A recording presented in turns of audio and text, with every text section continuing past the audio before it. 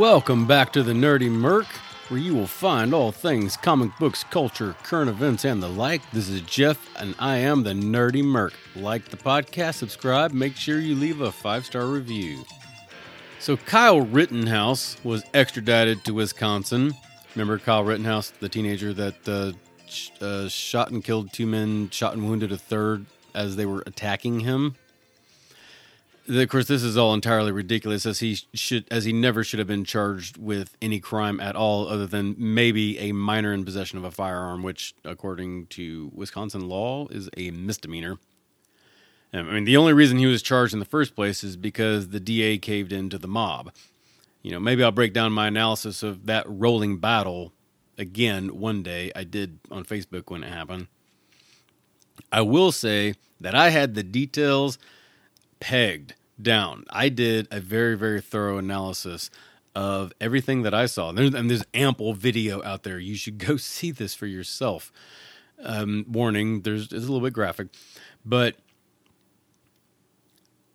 I had every detail done the exact same way as his very good legal team did long before they ever made an official statement, which kind of tells me I have a pretty solid legal grasp of when one can and cannot use lethal force in self-defense. Now, my process is that I fully absorb the story and form my own opinions based on what I know, and then I listen to the takes of the various news sources that I trust, and sometimes those I don't. Sometimes their commentary and opinions align with my own. Sometimes they don't. Sometimes they change my opinion based on other information that I had not known or considered. You know, this is how you train yourself to think independently, and I encourage you all to do that. And I got to say, it's always nice to know when multiple experts in their field, to include, Guy Relford, who is the gun guy, which is Saturdays 5 to 7 p.m. on 93.1 WIBC, and podcast The Gun Guy. Excellent guy, constitutional lawyer. And they completely agree with my absolutely amateur assessment of the situation. I got to say, feels good. I look forward to the day that Mr. Rittenhouse walks out of court a free man, being found not guilty, and the political left loses their minds. Trump campaign takes over YouTube homepage for 24 hours. You know, the YouTube homepage where, type in youtube.com and whatever's there is there, and you don't have a choice. Yeah, for 24 straight hours, they were doing pro-Trump ads. And I must say, there had to have been people that just lost their minds over that. And of course, this only lasted for 24 hours, and then I saw Joe Biden ads for like 7 straight days. So this was a few days ago, and in the midst of everything else, I've been having a hard time kind of squeezing little things like this in. So I wanted to get in, make you give a good little laugh. From the Nerdy Merc Times, local charity files complaint against veteran for not wearing a mask while in his own car. Come again? In English, please. Yes. If I had my own printing press, you bet your ass this would be front page news today. This actually happened to me this past Friday. Now, I'm not going to name the charity or provide any details about them, not because I'm worried about legal action, because I'm not saying anything that didn't actually happen, but because they do a lot of great work in their field, and I don't want to hurt them. Plus, I like to practice what I preach. I could easily name them, and who knows, maybe my reach is far enough that I could influence them. Unlikely. Yet.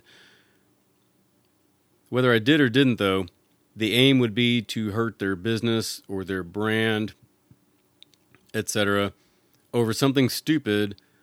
And that is cancel culture, and I will have no part in it. Now, let me set the stage a little bit. I volunteer some time on occasion with a charity, and this charity does work with another charity, kind of mutually beneficial, you scratch my back, I'll scratch yours type deal, and they're able to work like that and get some stuff done, and that's great. That's pretty common. I know that.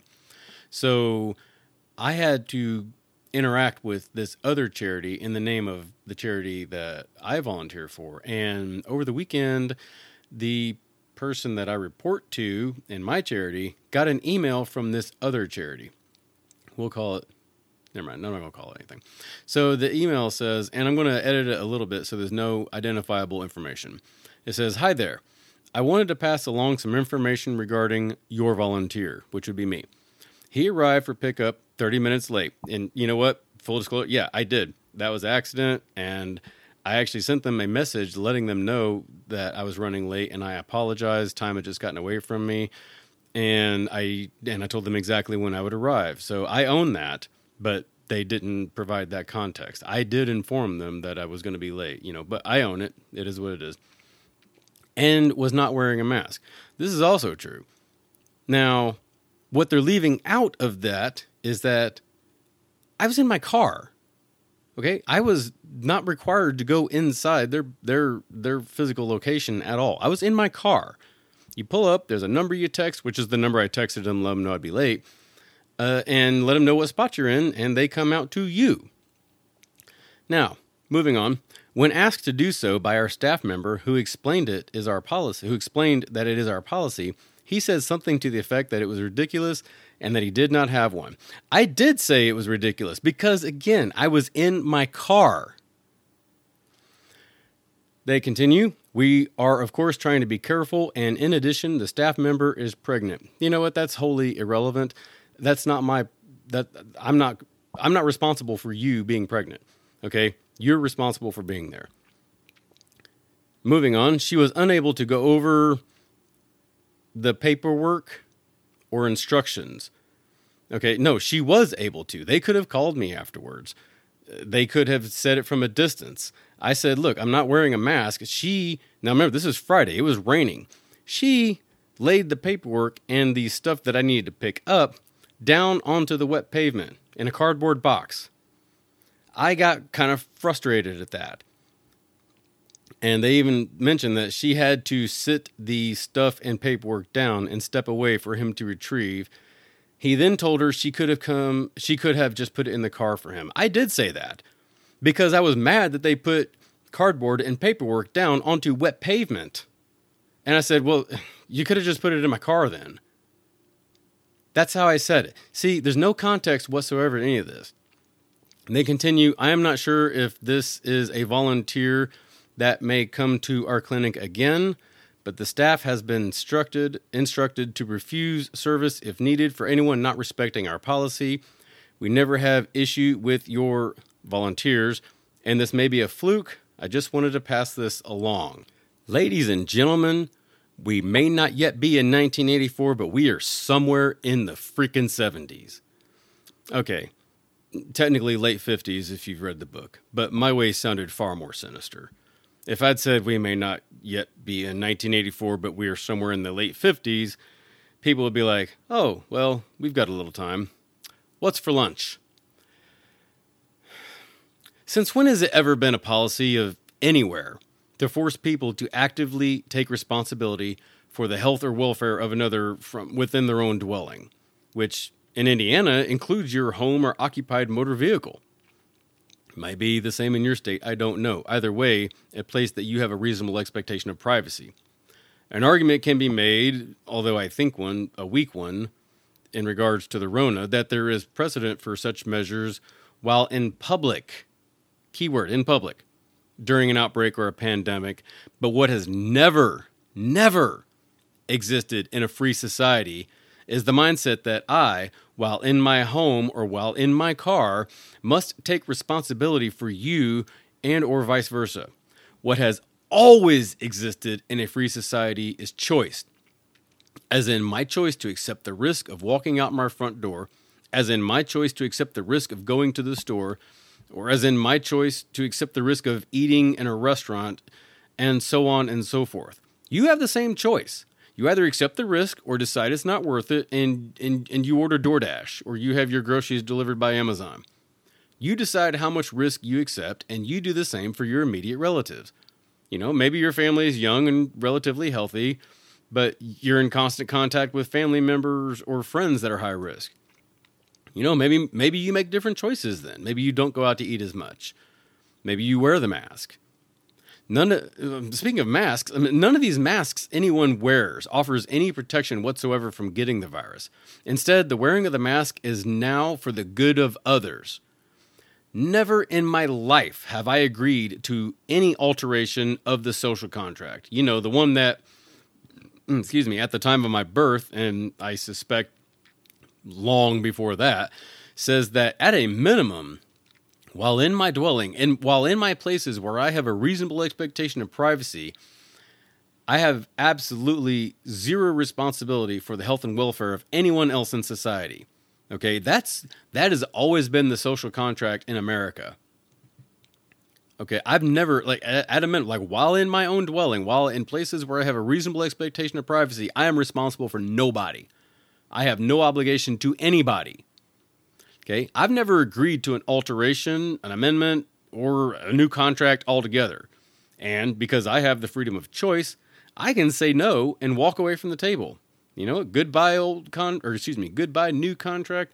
The old contract remains. Man, that's Judge Judy 101. It takes two parties to agree upon a contract amendment or a new contract, and no, that is absolutely the hill upon which I will choose to die, metaphorically or physically. I've never been expected to be responsible for the health of anyone outside of my dwelling, which, as I said before, in Indiana, that includes your occupied motor vehicle. As long as I can still say no, I'm free. Now, what happens if that bill is ever signed into law? You'd be like, whoa, now you're getting crazy, Jeff. How are you equating a charity in trying to do this policy with legislators? Well, okay, follow me here. Okay. What happens if at the point of a gun, because that's what all law is, essentially, the physical exercise of political force, when there's a knock at the door and yell of police because they're there to arrest you because they have evidence you weren't wearing a mask in your home, in your own home, or say while smoking a cigar on your front porch, what do you do then? And if you think that hasn't at least been thought about by someone, like some disgusting oxygen thief in some cushy office who got a taste for tyranny over the last 8 months, well, then I welcome you back from your unplanned deserted island vacation, and I hope Wilson is doing well. From an article at Breitbart.com, Scottish Justice Secretary demands hate speech at home be prosecuted. Now, this is a guy by the name of Humza Yousaf, has said he wants Scotland's new hate crime bill to criminalize conversations in private homes if they allegedly stir up hatred. Okay, I just got one question. Who determines what hate speech is? Is it me? Is it you? Is it a court? Is it this guy? Is it the prime minister? Who determines what hate speech is? It's very subjective and very totalitarian to even believe that this is a good policy. He continues on. Yousaf said there would not be a dwelling defense, so that discussions at a dinner table could land a Scotsman in court for hate speech. Despite reports last month that the proposed law would be watered down so that authorities would still require evidence of intent to offend in order to secure conviction, Yousaf of the leftist separatist Scottish National Party, the SNP, wants the law to have the power to invade people's private homes. Now, granted, this is a slightly different topic, hate speech versus masks. But it's the same invasion of privacy, so for the sake of this point, it's the same argument being made. And that is, we must be allowed to monitor you in your home in case you are doing something that might cause harm to the rest of society. How else can that be interpreted? At its base problem, how else am I supposed to interpret that? What if this happens where I live? What if it happens where you live? Do you resist? Do you fight back? Do you even have the wherewithal to effectively fight it in the courts? Do you resist at the moment and risk your life for your principles? I mean, those are decisions that every single one of you have to make on your own. I can't make it. That's your call. But for those reasons, none of us should ever accept the new social contract being thrust upon us. Now, I know all this sounds like I'm anti-mask. I'm really not. Okay, I mean, I have a science background. I believe science, and I believe there is some science that backs up the basic notion of a mask catching water vapor that could transmit viruses, and on that level, it makes sense. What I am is pro-choice. It takes on a whole new meaning in that sense. You know, you choose to accept or mitigate the risks when you step out your front door. I've never been any more responsible for you than you are for me. And here's the key part. Nor would I demand you accept any responsibility for me. But this charity, or that legislator, or that senator, or that city councilman, they absolutely would. And if that idea was ever put into a bill, and that bill was ever approved by whatever legislative body approves such bills, and that bill was presented to that mayor or that governor or the president, and that bill was signed into law, it will be enforced by men who have guns. When you connect the dots and you go from A to B to C to D all the way to Z, when you follow it through to its logical conclusion, as I have, it paints a very violent picture. These people that think these ideas are good and wholesome, they are dangerous. They are violent in their ideology. And what makes them so dangerous is that they have convinced a large portion of the population that these things, which we must all do for the safety of everyone else, is so necessary that you must even do it in the private sanctity of your own dwelling. And I say that because how many times have you looked to the left or the right while you're driving down the road and you saw someone wearing a mask or a face shield even inside their own car with no one else around? These are the people that have been convinced that they need to do it in the private sanctity of their own dwelling. Oh, you know, for the good of everyone. I say that also because every other person in that parking lot I was in was wearing a mask while in their own car. You know, I mean, now you might say, well, Jeff, how are they going to know if you are or you aren't in the privacy of your own dwelling? You know, are your neighbors going to spy on you? Surely not. Until you remember that several cities, including my own, have hotlines for people that snitch on other people in public for not wearing a mask. Or, and I admit this is going pretty far down the rabbit hole, but come on. Who would have thought so many of George Orwell's ideas would have become so popular and mainstream? So it's really not that far of a stretch. Or are we going to be forced to have two-way telescreens, a la 1984, which, by the way, wasn't supposed to be a damn instruction manual? And again, the absolute worst part is they've convinced us that it's for our own good. So wear a mask, or don't, as you choose. And if any government so-called authority ever tells me that I have to wear a mask, I will say no, and I will walk away. That's as violent as I will get, but I submit that the government has zero authority to tell me I must wear a mask. Now, regarding this charity, had I been required to go inside, and had they insisted upon me wearing a mask, and since I was representing another charity, I would have done so, and again, I would have done so without protest. If that crossed some sort of moral line of mine, and I didn't want to or no longer chose to wear a mask anywhere, then I make the choice to no longer work with my charity, because they will expect me to do what I have decided no longer to do. To expect someone to take responsibility for you while that other person is in their own dwelling is a violent ideology to have, and you should always say no to the loss of liberty.